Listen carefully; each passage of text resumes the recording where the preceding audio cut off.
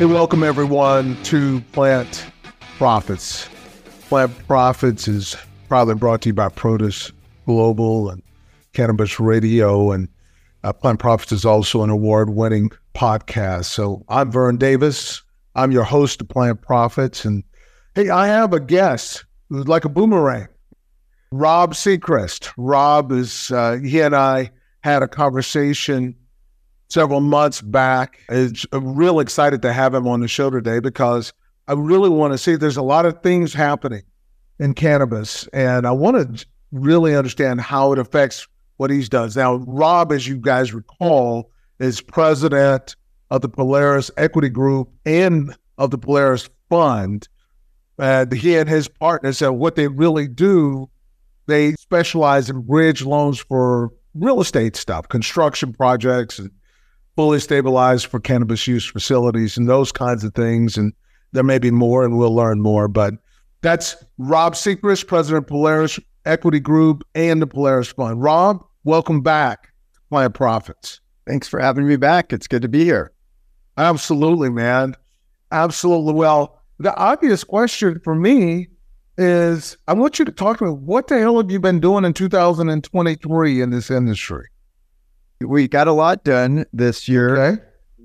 So let me just take a step back. In the earlier part of the year, we got the highest credit rating ever issued in the industry at A flat on our secured bond. And so that was a major achievement. That was issued by Egan-Jones, the most highest rated agency that will do ratings for cannabis. None of the other ones will do cannabis. And so we have a company rating of BBB+, and then our secured bond is A flat. So that was a major accomplishment that we announced earlier this year. Probably the most significant accomplishment, not only for us, but the entire sector, is that Polaris completed the first securitization ever achieved in the sector. And so why that's so significant is that any normal mortgage REIT or lender in the country has the ability to have a balance between a combination of debt and equity products. You've got lines of credits and bonds, but you also have securitization, which is when you would sell the top portion of a loan or the most senior piece of that loan to free up capital that was, you can sell that at a lower coupon rate to those investors and catch that spread and then redeploy that capital. So we did that earlier this year for $45 million. We've opened up another access to about a half a $1 trillion CMBS market out there. That market is enormous, but for investors that are still comfortable or willing to come into the cannabis sector, it narrows down fairly quickly. But we've completed the execution of completing it and got it done, but we've also created the market. And so any meaningful legislation that we get from rescheduling or the Safe Banking Act, we believe will continue to open up the size of the market that we've created, will allow us more access to capital from institutional investors. Great. Oh, that's really good. So the ratings, how does that help you operate your business and be successful? Yeah. So on the structured finance products and the things that we're doing behind the scenes to allow us to offer our investors the yield target that they're looking for and trying to balance what we're putting out for the borrowers. What we're doing is having to go to institutional asset managers and groups behind the scenes, and those groups are looking for certain ratings. For the bond investors, that's important to them. With the securitization, in this particular one that we didn't get a rating on it because we thought that might actually hamstring us. So in that particular transaction, we didn't do the rating on it, and we might do it in the future. But we needed to make sure that we had the most broad market possible as we're developing these new markets. Okay, great. So, how's business? Good. Yeah. So look, this year has been a challenging year for cannabis equity, the entire cannabis operator in the country, and that is essentially evaporated. And so a slowdown on the pace of what, we require a certain portion of our transaction to have equity in it before we originate. And so some of those borrowers may not have the total capital of equity that they need for us to close the transaction. But we believe, and we're starting to see that those equity markets are just starting to free up a little bit right now. And we think that's coming here. We do believe that the rescheduling recommended by HHS is probably going to go through, is our read on that. Yeah, I'm with you on that. But tell me, I'll ask everyone this question because, there's a process for that to become a reality. And there's a lot of things I would imagine that's parked in front of it. So give me some ideas of how that's going to really happen and what's the effect of scheduling on what you do for the...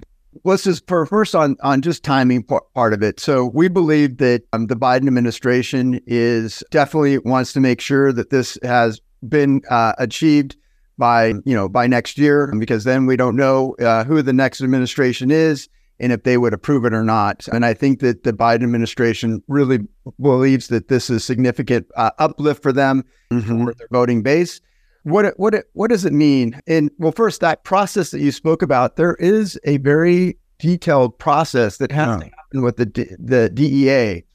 And I think that one of the things that even if the executive branch directive is to get this approved, and if everybody's rowing in the same direction, which we believe that ultimately they would, there could be people in that process that slow it down. And that's just the nature of how bureaucracies work.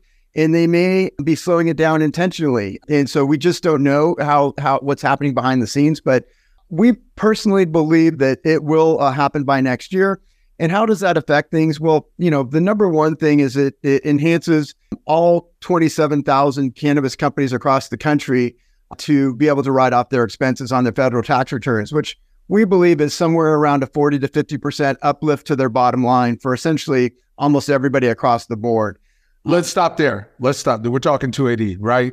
So going from a 3 to 1, right? No, 1 to 3. No, 1 to 3. I had it reversed. Going from a Schedule 1 drug to a Schedule 3 drug. So I've had people tell me two things here. One, that does take care of the 280 scenario.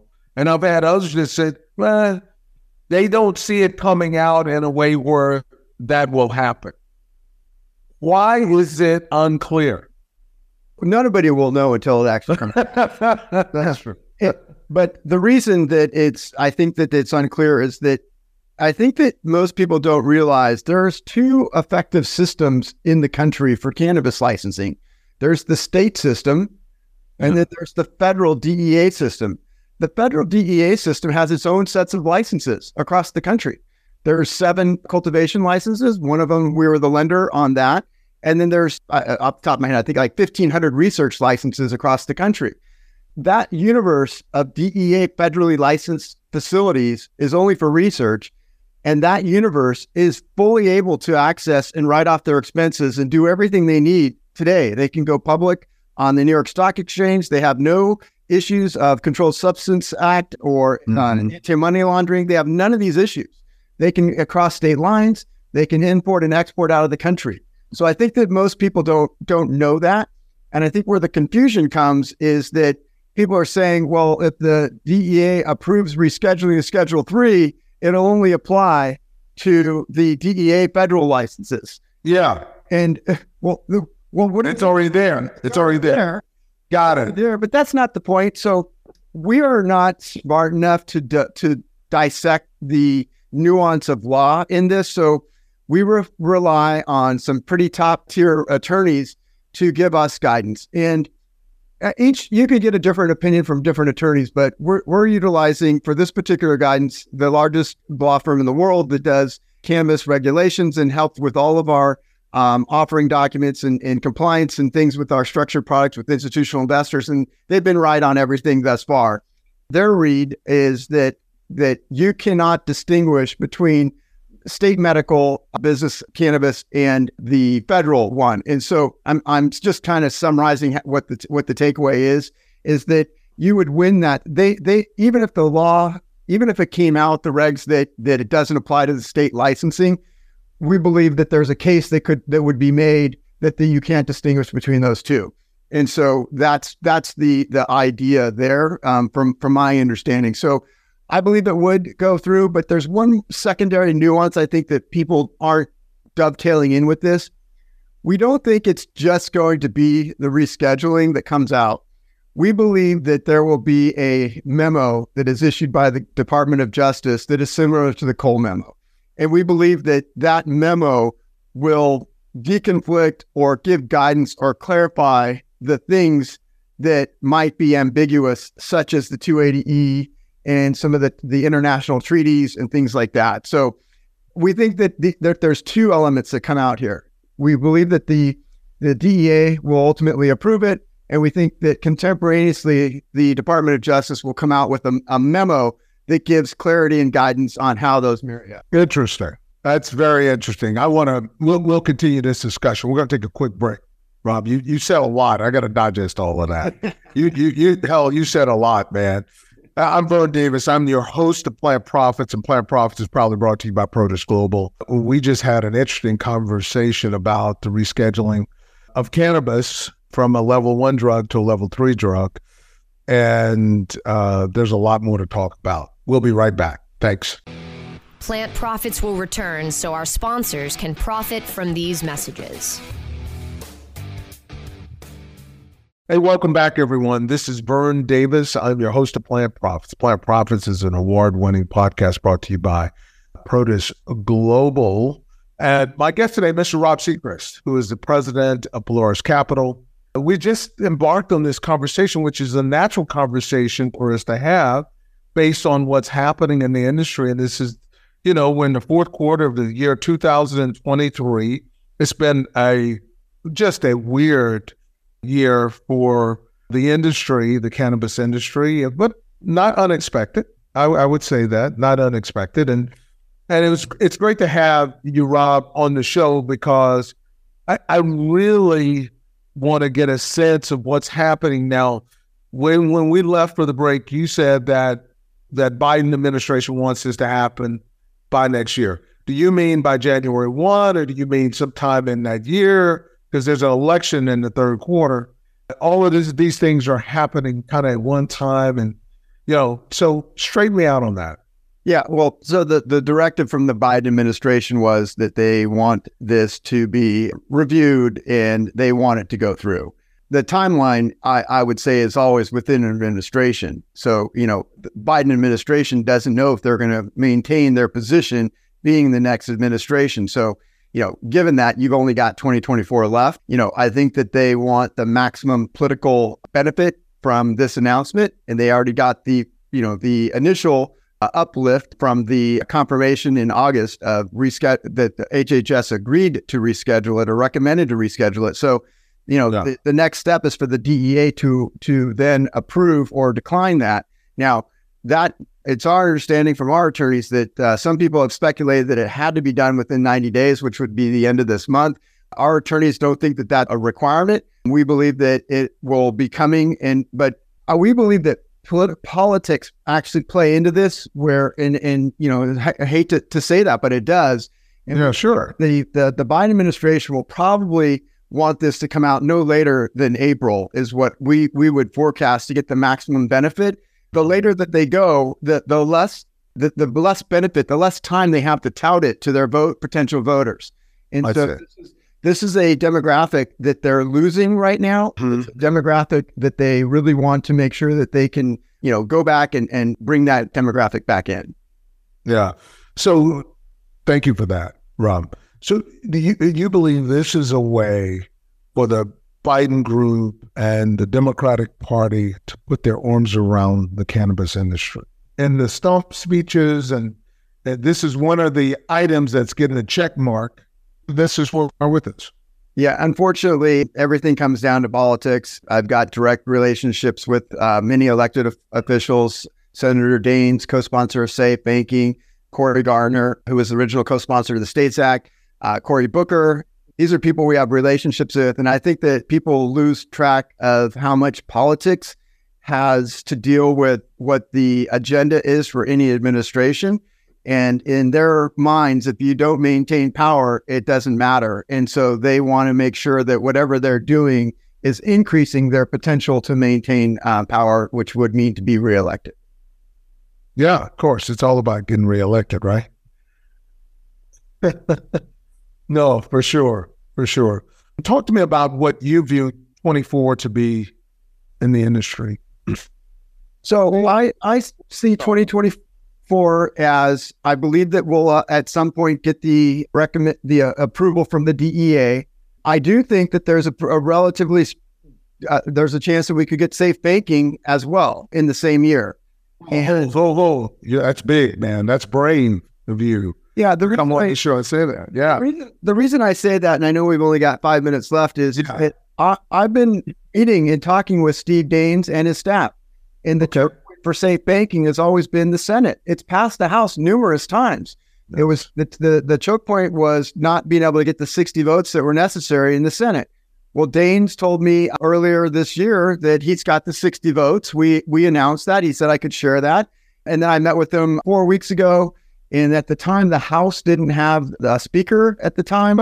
He said, I'm holding things up. And I'm like, Steve, my colleagues are going to lose their mind if that's all you give me. Why? What's your thought process behind that? And he said, Rob, right. I want to make sure you understand this is not something I'm doing for the political win. I want to make sure this goes all the way through. I'm not going to pass it to let it go die in the House like the House did with us. And I'm like, thanks. I needed that context, because otherwise everybody would have lost their mind. So since that time, the House has brought in a new speaker, and it seems that things are back on track and moving forward. Now, the complication here is that we still don't have a budget for the U.S. government, and we're on a continuing resolution, and we've got a couple of wars. And so cannabis cannot go in front of those things. I asked, if that's my point. You know, we're in line somewhere. No way possible that cannabis can go before the budget is passed. So yeah, it's not. So just so you know, that wouldn't be acceptable by the country.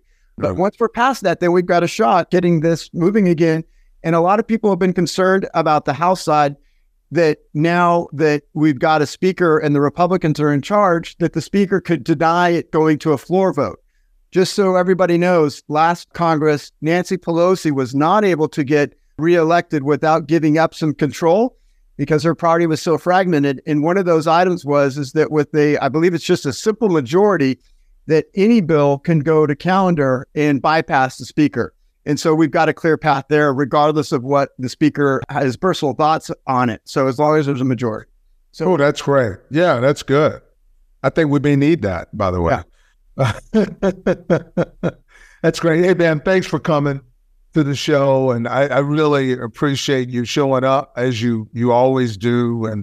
And it's always good to get your perspective, because you're down in the guts of it all. And I really appreciate that. And it's also great for our audience to hear the political wheel and how it turns in the industry, which also helps us kind of digest the time, right? Because most people understand politics takes time.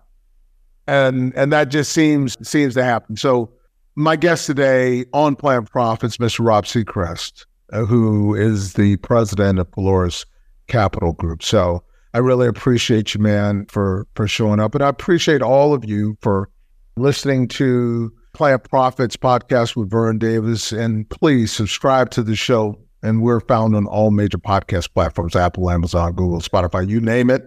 We are there. And look at Produce Global, my company.